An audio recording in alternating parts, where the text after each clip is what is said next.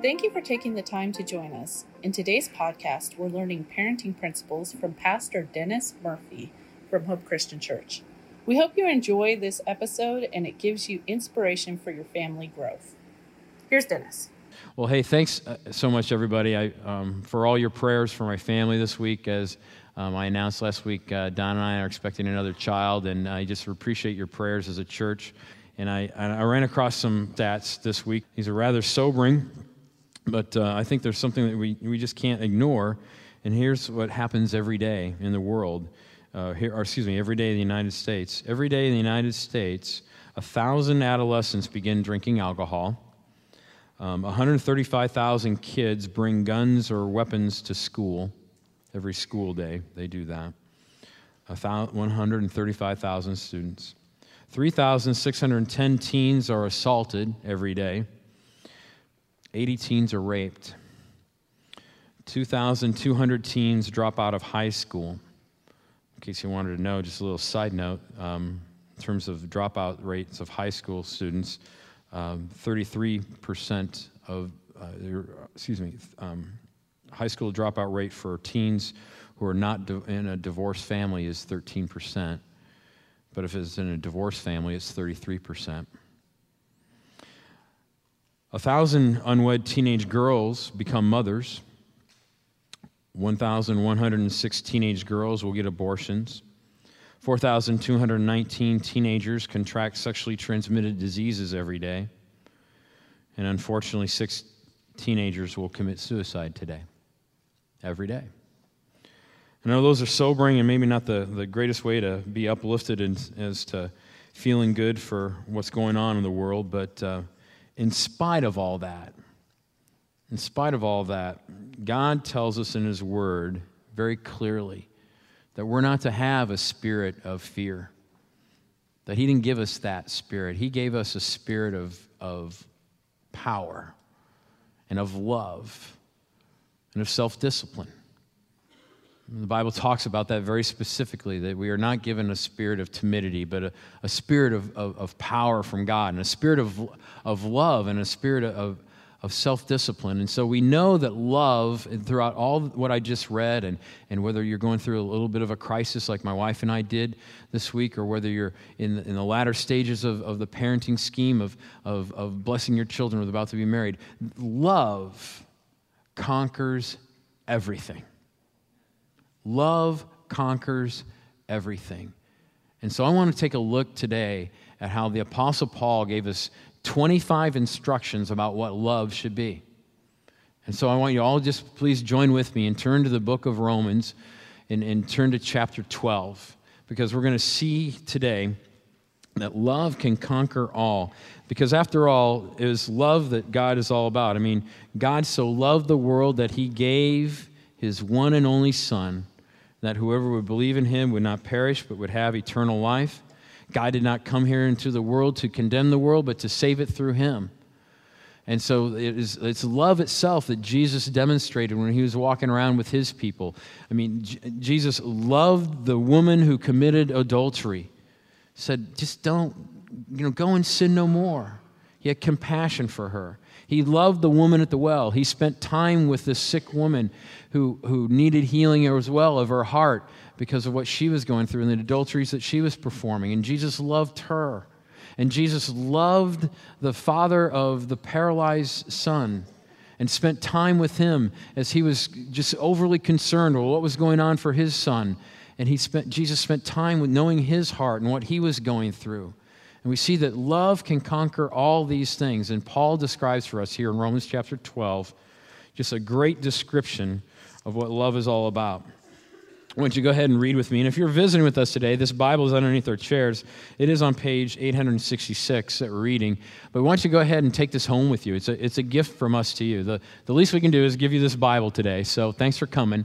And please take it home. Use it in another room of your house if you got your own Bible. And if you've been coming for a while, we want to encourage you to bring your Bibles, and because we like to get into God's Word every day. And read with me here in verse 9. It says, "Don't just pretend to love others, really love them." And I just want to stop with this first sentence alone. It says, don't just pretend to love, really love. truly love, sincerely love, genuinely love.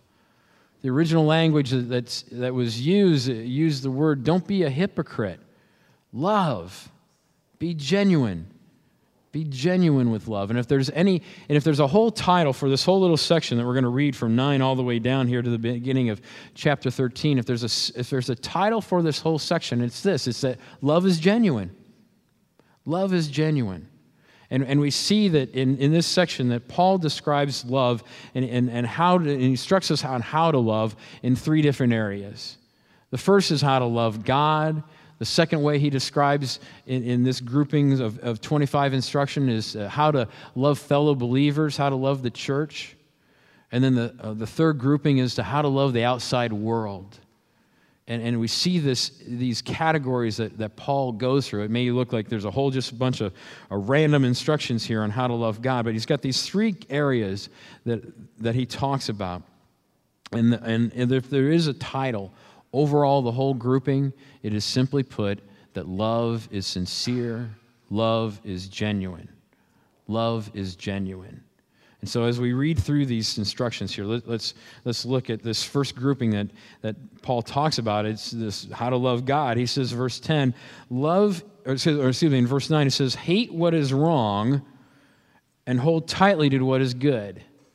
Now, it's rare to hear the word hate, and as Christians, we hear that word of, don't be angry and it's bad. But here is something good to hate. The thing that's good to hate is what's bad. It's not making any sense here. It's very, very clear. Is that hate what is evil? Abhor, there's a word you don't hear that often. Abhor, be disgusted by, be revolted by what is evil. And that's how we should love God, is that we should abhor what's evil, what is giving us to death, what doesn't add life to our bodies, or what doesn't add life to our families, or what doesn't add life to our career, or doesn't add life to our relationships, and what brings on death upon those things, we should hate. And we should, as this says, hold tightly to what is good. Now, the word that was originally used was the word cling. And so we see here on how to love God, we should cling to God. We should hold on to Him. That word cling, it's the same word in the same description here, hold tightly, to what was used for describing marriages. That marriages are this bond, cleaving to. You sometimes hear that in weddings or in an Old Testament kind of language, cleave to one another. Well, that's the same thing here with God, is cling to God. Have a love that wants to cling to God. And then we read on here, then in verse 10, we see this other description here. And this is where he talks about, in this little section, about talking about how to love fellow believers. He says, love each other with genuine affection and take delight in honoring each other. Never be lazy, but work hard and serve the Lord enthusiastically. We're going to come back to that. Rejoice in our confident hope. Be patient in trouble and keep on praying when God's people are in need. Be ready to help them.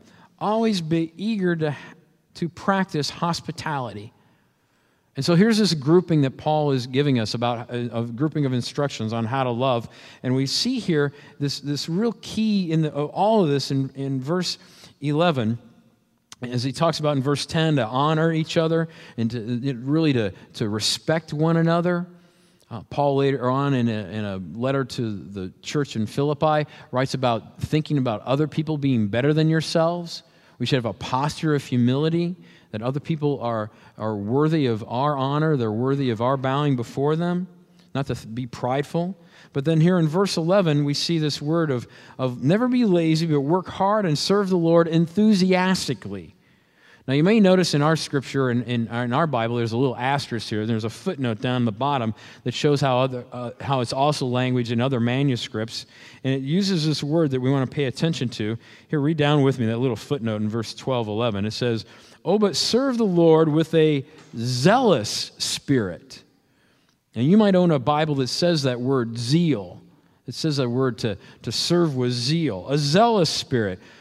But let the Spirit excite you as you serve the Lord. And so our translation has used the word enthusiastically, but I love that word zeal, Because that word zeal, originally, it was the same word that they used to describe to build a flame, to have a flame and a fire build up and start brewing. It was the same word, zeal, that they used to describe the word of boiling water, was zeal. And so, how to love one another and how to love the church and how to love the fellow believers is with a zeal, with a fire that burns up, that gets bigger and greater and greater. And so we see that here from this word from Paul, and that the love that we have for the church isn't a kind of Walmart consumer love. It's not a love where we just kind of come in and go, what can I get back? How can I get my needs met today? What can I have? It's a love that wants to serve enthusiastically. It's a love that wants to give out. It's a love that has a fire deep inside of you that just has to radiate out for other heat to be radiating out and warming other people. That's the kind of love that we should have for one another. A love that does want to sacrifice our own desires and go out and be giving it to other people. And we see that through this theme here and it says, rejoice in our confident hope. Be patient in trouble and keep on praying. It's amazing here in verse 12 that when you go through hard times, verse 12 is a great description of that. How to go through a hard time. Verse 12 in Romans 12. How to go through a hard time. Remember where you're going. You don't belong here. You're going to heaven. Remember that. Rejoice in that hope. And then be patient. In other words, you got to wait it out sometimes and just ride it out. And don't stop praying. Don't stop praying. But throughout that whole time, remember that we have a fire burning up inside of us, a love for God that isn't going to let our personal trial and our personal situation block us from giving out that love. We're going to continue in giving God's people needs and having our love show a practical side of caring for one another, feeding homeless people, giving meals to people that are sick, helping other people out with raising their children. It's a practical kind of love, and so we see that we need to have that fire and that kind of zest.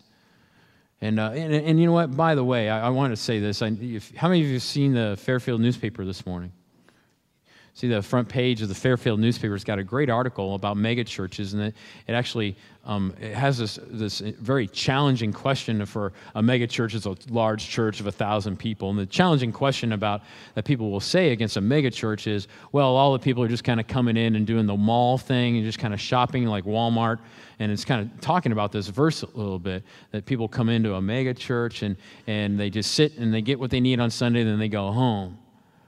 Well, you know what? I want to defend the megachurch here, and they're brothers and sisters of mine in Christ, and that they have the same problem that we do. That Walmart mentality exists in every church, no matter what size. The studies that I look at in church growth show very clearly that about 80% of the work gets done by 20% of the people, no matter where you are.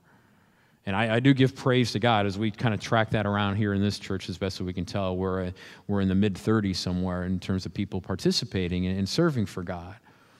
And we can't keep track of everybody, so we're off a little bit with that. So we give God glory and praise for that. But don't just think that it exists in a megachurch. It sits here in our hearts too. Do we have a fire for God? Do we have a love that wants to burn out and glow for other people? And then Paul not only talks about those two aspects of loving God and loving other people with a fire, but then reading on here in verse 14, he now starts talking about having love outside of the church and love to people through all the world. And in verse 14 it says, bless those who persecute you. The words he used originally was good word, or eulogy, meaning an angel-type word, a word from heaven. And people that are persecuting us, we're saying that we're not relevant, or bigots because we're Christians, because we follow a God that has absolutes and right and wrong. I mean, he's saying to bless those people. Don't curse them, but pray that God will bless them. Be happy with those who are happy and weep with those who are weep. Live in harmony with each other. That's a great word right there in terms of our love for the outside word. Harmony. That doesn't mean you agree. It doesn't mean you play the same instrument. That doesn't mean you're playing the same note at the same time. But it means that your music, of your being, of your character, is in harmony. It's in accord. It blends well. And as our guest worship leader, Jeremy, will tell you, when you're in harmony, more music comes out of it. If I sing one note and you sing another note and there's harmony going on, there's a resonance going on with a vibration that other music, other notes are being played. And so it says to live in harmony with one another. And here's this great instruction from Paul, and what kills harmony. It says, don't be too proud to enjoy the company of ordinary people. If we're going to have a love that goes out into the world and reaches out into lost people or people that don't know God, we have to have that kind of harmony. And pride is what extinguishes harmony. Pride extinguishes harmony inside the church. I give praise to God that when there's harmony in the church, I can make a mistake. You can make a mistake. We can have our sin happen. We can be who we are. Because we can get cranky and we can get selfish and we can hurt other people. When there's harmony, we recognize that you got grace just like I get grace. But when there's pride, we go, that was wrong and that is not right. And it's not right that that's going on. And then you can get cynical and your heart can get hard. And then there's division going on. And we've seen that happen even in this body. And so pride is a killer to harmony. Pride is a killer to love outside the church and even inside of it. And so he goes on to say in verse 17, never pay back evil with more evil. Do things in such a way, now here's a key for us, such a way that everyone can see you are honorable. See, the world is watching you. They're watching us. They're watching me. Are we treating one another with honor? Are we treating love as being what we want to languish upon other people? Is that the treatment we're giving to the world? Everyone's watching. Do all that you can to live in peace with everyone. Everyone. And so as we see here, as Paul's describing these three aspects of love, of loving God and in loving the fellow believers and loving the outside world, we see that in loving the outside world, the key here for us is knowing that everyone's watching. Everyone's watching us. He says, dear friends, don't take revenge. Leave that to the righteous anger of God, for the scriptures say, and here's a quote of the Old Testament in Deuteronomy when Moses was telling the early tribes of Israel all about God. It says, I will take revenge. I will pay them back, says the Lord. Justice is mine, says the Lord. Vengeance is mine, says the Lord. That's not our job. That's God's. So when you're hurt and you're harmed, let it go. We need to let that go. That's up to God to pay that back. Instead, if your enemies are hungry, feed them. If they are thirsty, give them something to drink. Jesus was very clear about this. Turn the other cheek is what he said, is what he talked about. Jesus was very clear that we want to be able to let others know that we love them no matter what they've done to us. And in so doing this, here's in the scripture, in so doing this is a quote of Proverbs that Paul is giving, and you will heap burning coals of shame on their heads. Now that's not there so that we can get revenge. Okay, we're going to shame them by making them feel bad. No, it's there to restore them. What Paul is saying is that if someone has hurt you, be kind to them, show them love. Because if they do, then they might feel some guilt, and that's going to restore them back to God. And that's the whole point. It's not to get them back so they feel guilty about it. I'll make them feel, I'm going to bake them a cake and put it on their front doorstep. Like, no, it's not an act of revenge. It's an act of kindness so that they can see the love of God. And so we see here that, again, the focus is, don't let evil conquer you, but conquer evil by doing good.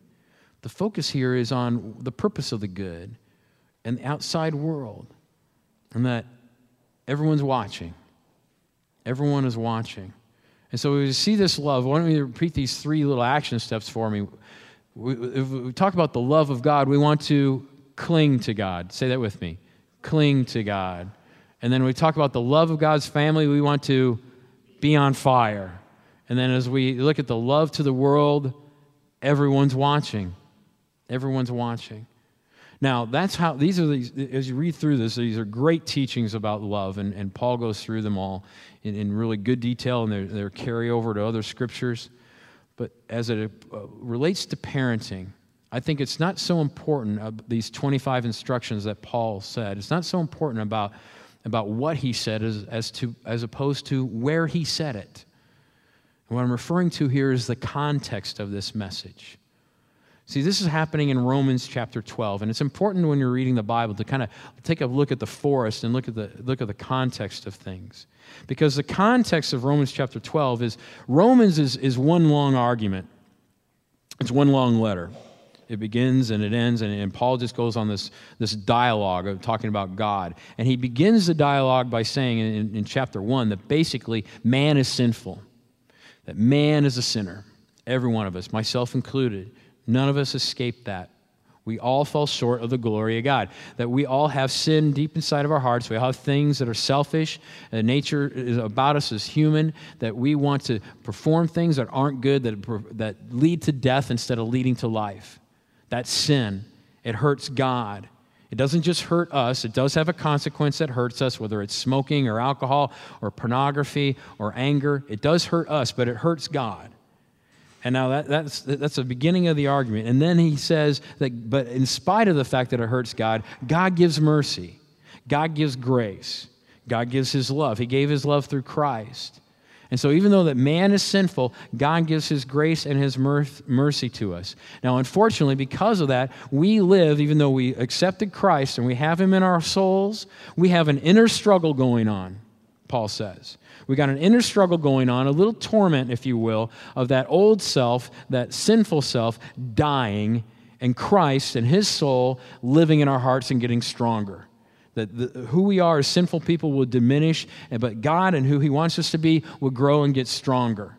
And so as that is growing, as we are in that struggle, every one of us, there's good news, and it gives us in chapters 10 and 9 and 11, and that good news is that we are free from the struggle, that we can actually live free of that struggle. And it was important for the people of Rome to know that because they had a bigotry going on between Gentiles coming to Christ and Jewish people coming to Christ. So the Jewish people were raised that we're the chosen tribe, we're the great ones, woo, woo, woo, look at us, and we get God, and we're in. But how come these Gentiles are getting it too? Well, it was important for them to know and be given this instruction by Paul, that's why I wrote the Church of Rome, to let them know everyone's free in this struggle. Now, because you're free, look at Romans 12, chapter 1. Now that you know all that, we've got this struggle, we've got sin, God gives us grace, we've got an inner struggle, we're all free of it. He begins then in chapter 1 and says, and so, because of that. Or some translation will say, therefore, because all that. And then he goes into describing to them, because of that freedom, it says in verse 2, don't copy the behavior and the customs of this world, but let God transform you into a new person by changing the way you think. Then you will learn to know God's will for you, which is his good and pleasing and perfect will. And because we have this freedom, go on, he says, and be transformed. Go on in life and be changed to become more and more like Christ. And then he gives a listing here in the rest of this chapter, before we get to the love part. He says, because of the privilege and authority of God has given me, I give each of you this warning. Don't think you are better than you really are. Be honest in your evaluation of yourselves. And in verse 4, just as your bodies have many parts, and each part was a special function, so it is with Christ's body. We all have many parts. We all belong to each other. In his grace, God has given us different gifts for doing certain things. So if he's giving you the gift of prophecy, speak out. If he's giving you the gift in verse 7 of serving others, serve him well. If you're given the gift of teaching, teach well. If you're given the gift of encouragement, encourage others. If you're given the gift of generosity, give. If God is giving you leadership ability, take the responsibility seriously. And your gift of showing kindness to others, do it gladly. And as I said before, it's not so important about what Paul said here about love, it's about where he said it. Because he said it right after he lists a whole bunch of behavior. This is a parallel here between what he says here about love being more important than the behavior. It's the same parallel that he gave when he talked to the church in Corinth. If I have the gift of angels, if I can speak in tongues, if I can speak in a heavenly language, but I don't have love, I'm just a resounding, clanging cymbal. I'm just a gong. And so for us as parents, here's the key for parents. We get so wrapped up in discipline because that's our job. We can get so wrapped up in behavior because that's our job. We can get so wrapped up in acting right, not only because it's our job, because it's our peace. Honestly, it's our selfishness. It's the quietness in the house that we need sometimes, just to be able to think. We can get so wrapped up in that, we can forget about the love. We can forget about the love. And so let me give you 2 tips. I'm going to laser through these really fast. 2 really simple tips about how to have love as a parent. And I'm getting these, if you will, from Dr. Scott Turansky and Joanne Miller from the Parenting His Heart Work series that we've been going through. And there is home groups, and there's a material in the back table for you as parents on how to give this love out there. Let me give you this first tip of love, and that is know your child's love language. How many of you have heard of Dr. Gary Chapman's love languages for your marriage? Yeah, most of us have. It's great stuff, but it applies to kids too. And let me encourage you, go on the website of 5lovelanguages.com. That's not that difficult. And if you forget that, just Google 5 love languages. You'll find it. But in this description, we need to know that your child has a love language. And here are the 5 love languages. They're the same as they are for parents. Affirmation, positive words, encouragement, saying, you're the best daddy ever is what my little daughter likes to tell me. I love it when she says that. And I tell her, you're the best Danny ever. Positive words of affirmation. Physical touch, that's hugging, holding hands. Quality time, that's just spending time together. Doing things, whether it's working in the yard or doing a little project or a little craft or doing homework together. Gifts, whether those are little tokens from your day or cards or notes that you might write to them.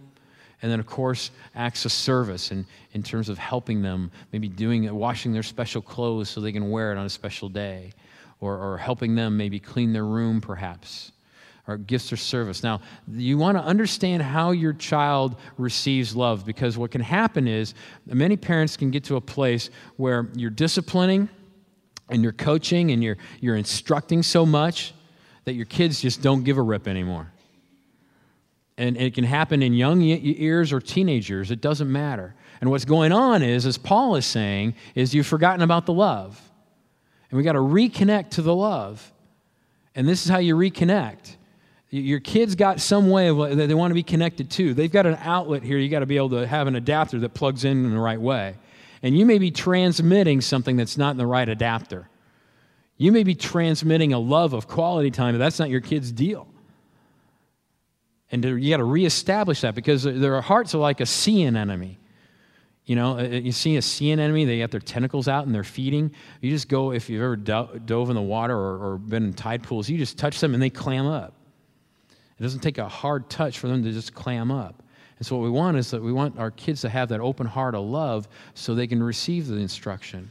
So we want to understand what this is. And the way you find out your kid's particular love language, you can have them take a test if you want, but as it's developing over time, and it's kind of hard to say how it's going to land until they get older. But the easiest way to find out about it is just pay attention to what they complain about. You never give me any gifts, or how come you're gone all the time? Well, you're gone all the time, then maybe you want some quality time. Or pay attention also to what they request, or what they ask for themselves. Can you wash this special shirt for me because I want to wear it again, even though they know the laundry schedule, they blew it, And also observe how they love. Observe what they give you. Do they love to give you hugs? Do they love to give you special words? And just reflect those back for them. So that's your first tip. And then here's a second tip I want to give to you. Here's a second tip. And these are 5 practical ways to open the heart. 5 practical ways to open the heart. It's an acrostic of heart. The first is to have fun. Have fun.